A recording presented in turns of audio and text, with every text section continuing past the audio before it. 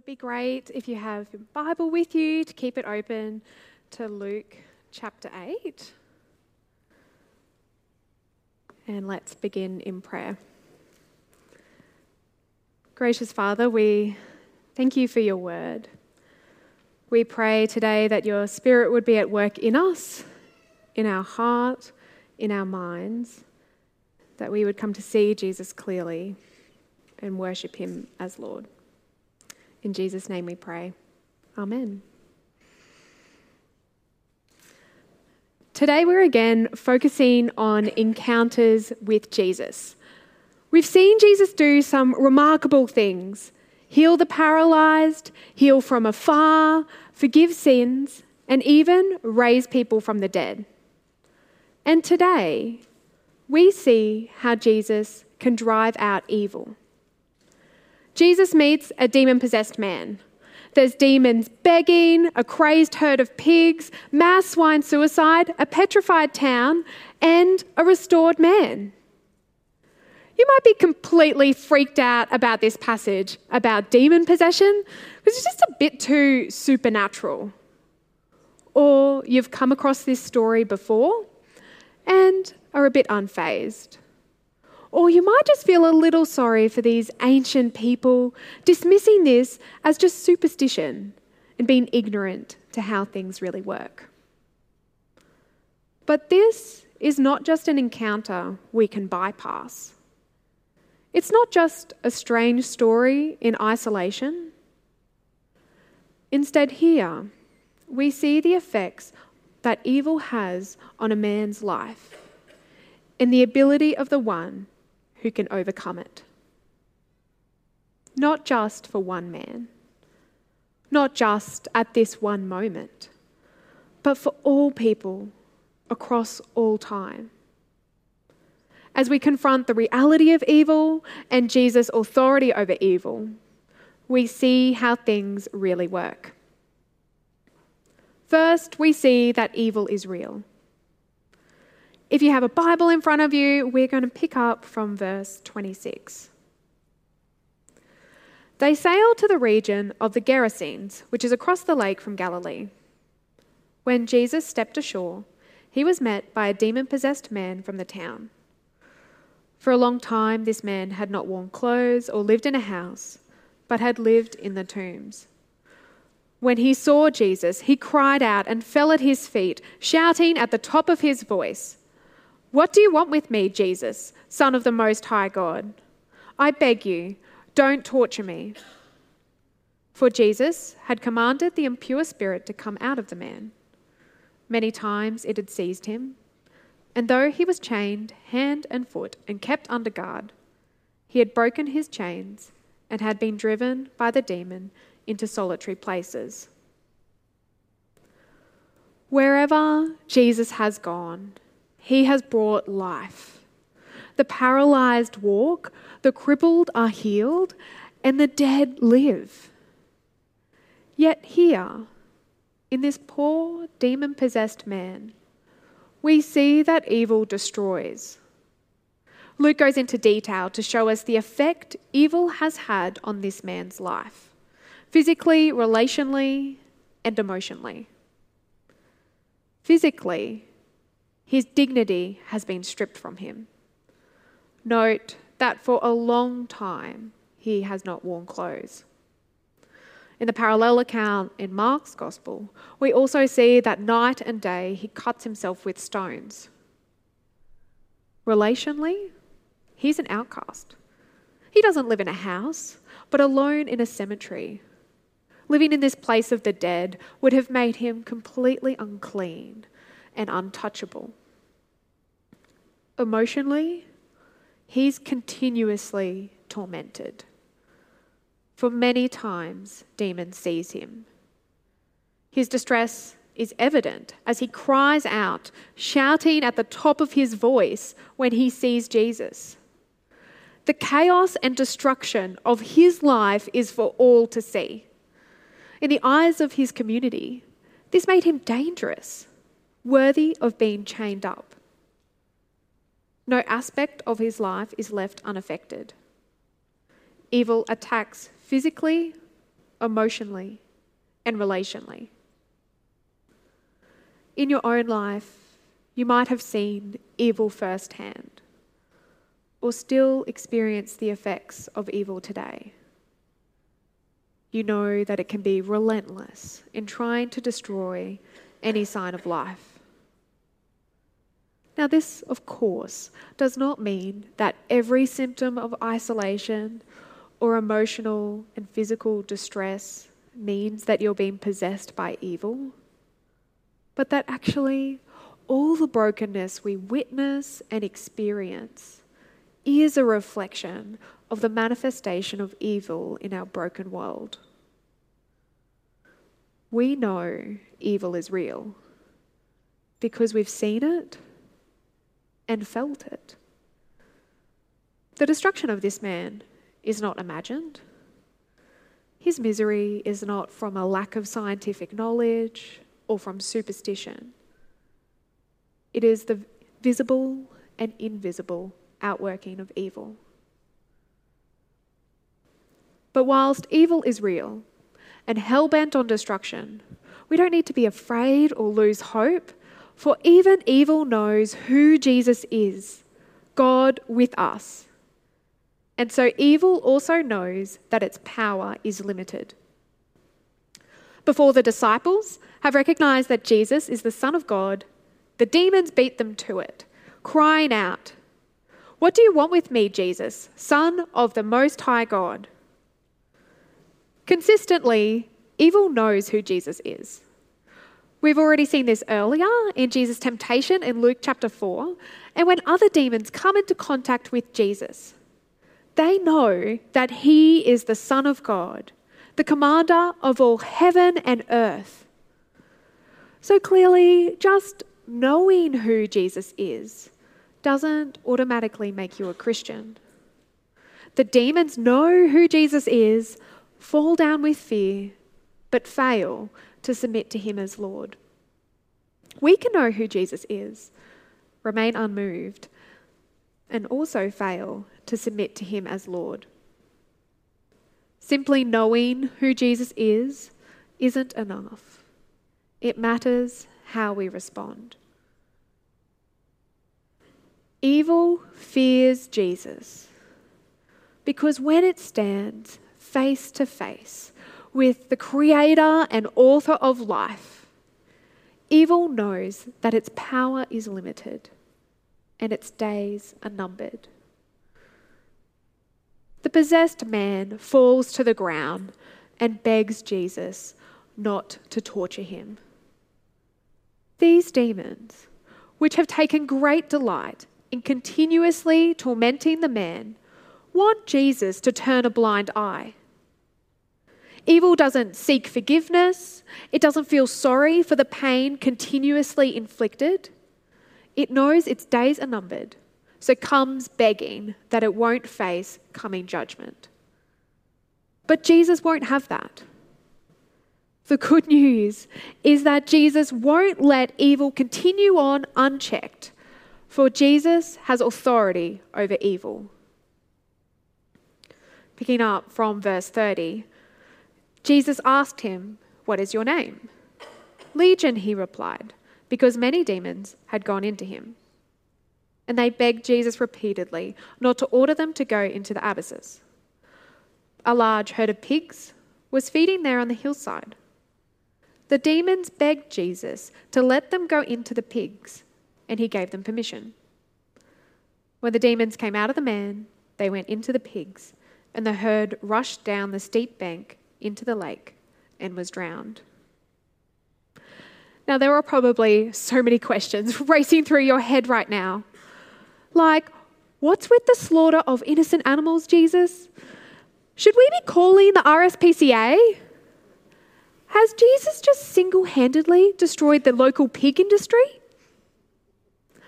Whilst we don't get many answers for these questions, what the text does make clear is Jesus' authority over evil and the consequence of evil. In verse 30, we see the scale of the problem of evil. The name of the demons is Legion because there are many. In the Roman army, a legion referred to a unit of around 5,600 soldiers. So the reference to many demons is likely to mean thousands of demons. Here in this man is a large-scale, entrenched evil. And yet Jesus handles them with ease. There's no battles, no tussle for power, no Star Wars scale conflict. The demons know who Jesus is and obey his authority. In verse 31, they repeatedly beg Jesus not to order them to go into the abysses, the place of destruction. They know whatever Jesus commands, they have to follow. The repetition of the words permit reveals that evil knows it just can't keep doing its own thing in the presence of Jesus. It's a bit like a playground fight. You might get away with pushing someone around at the back of the oval, but good luck doing that while the principal arrives. When Jesus rocks up, evil tries to avoid facing the consequences. Looking back to verse 32, the demons begged Jesus to let them go into the pigs, and he gave them permission.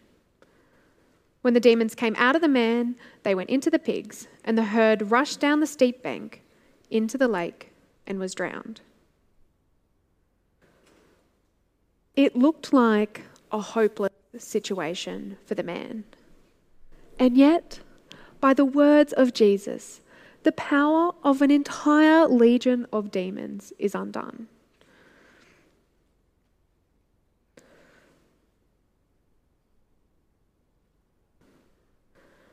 Here, it started with a normal herd of pigs and a demon-possessed man. And when Jesus gives permission, we end up with a crazed herd of pigs rushing down to their death and a restored, cured man. In the chaos of this story, don't miss seeing how comprehensive Jesus' authority over evil is. This is not just a one-off fluke, but a small window into the cosmic power Jesus wields. He is the one who, by his very word, the sick are healed, the dead are raised, and evil is vanquished. As evil begs at Jesus' feet, we see that none are exempt from his authority. For that at the name of Jesus, every knee should bow in heaven and on earth and under the earth. In the mass swine suicide, the consequence of evil is also made visible.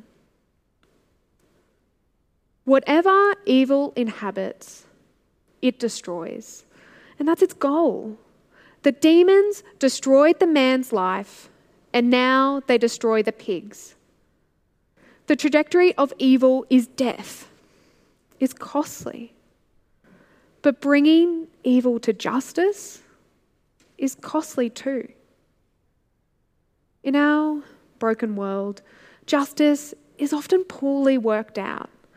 We just never quite arrive at perfect justice as our actions individually and corporately get messed up in sin.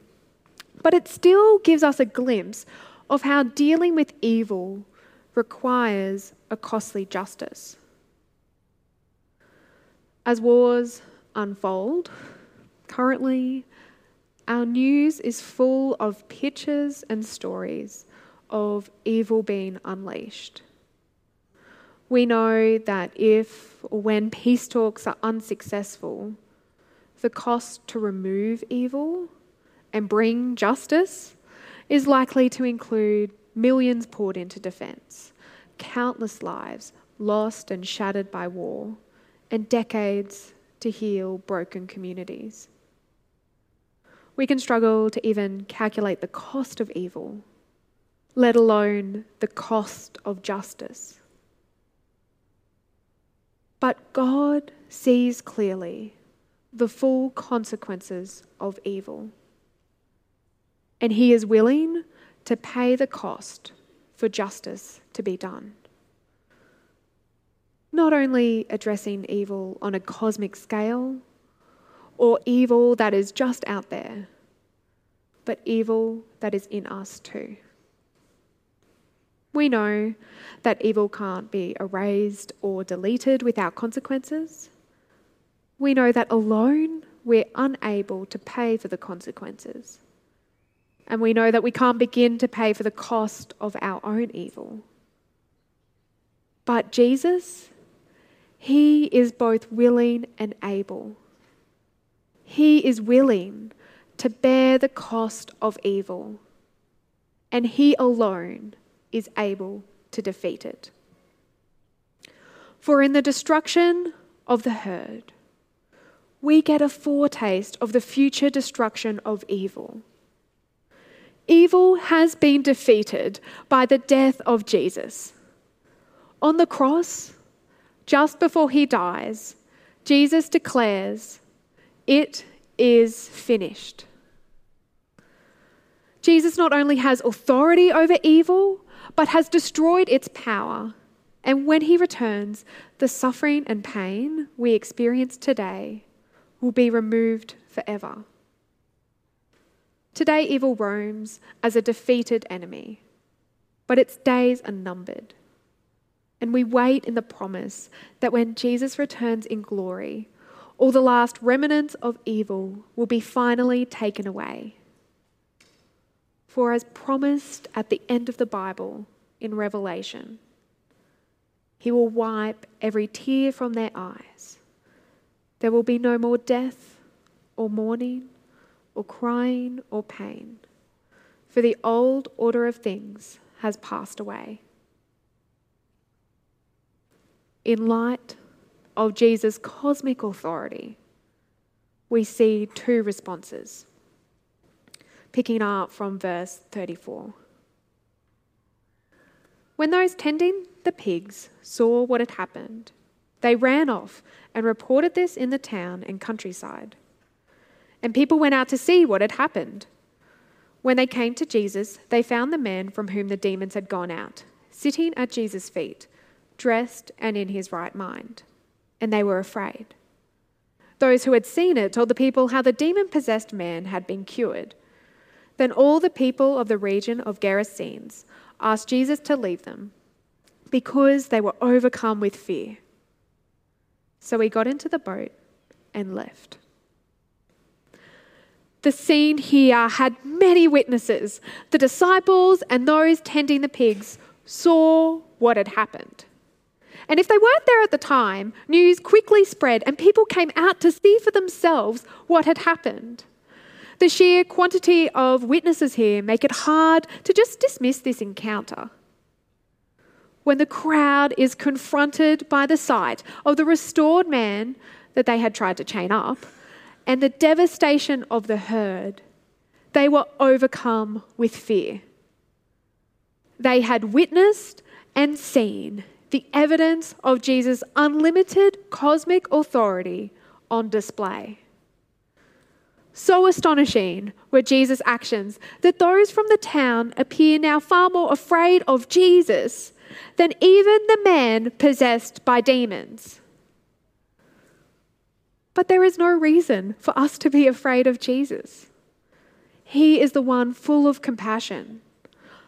Unlike evil, which brings destruction, chaos, and death, Jesus goes to his own death in order to bring healing, order, and life. If you follow Jesus, it means death does not have the victory. It means that evil won't have the final say. For in his death and resurrection, Jesus has overcome evil and brings to you life. And if you're not a follower of Jesus, there are two options. Avoid him, like the crowd which asked Jesus to leave, or come to him, trusting in his power and telling the truth of what he has done. From verse 38. The man from whom the demons had gone out begged to go with him, But Jesus sent him away, saying, "Return home and tell how much God has done for you." So the man went away and told all over town how much Jesus had done for him. The man who came to Jesus possessed, naked, and outcast and tormented is now restored. He's cured, saved, delivered, not by his own strength, or not by his own determination, but with nothing. He came to the one with power. Jesus might have left the region, but news of what God has done remains visible in the life of the restored man. In the face of evil around us and in us, where are you going to go? You can try to hide or run away, or you can come to the one who saves and tell of all he has done. Let's pray. Gracious Father, thank you that anyone can come to you, that we can come weak, hurting, with nothing to offer you, and you still welcome us. Please, we pray by your Spirit to open our eyes to see the power of your love poured out on the cross and your power in resurrection, which brings life forever. We pray for those today who are unsure of how to respond to the evil we see around us and in us. Please be at work softening hearts and minds to make a clear way to Jesus, our compassionate and kind Saviour. We pray, Lord, that you would remove any barrier from people to come to you and accept you as their Lord. Lord, we thank you that when we trust in your Son, we no longer need to fear evil, for you have overcome it.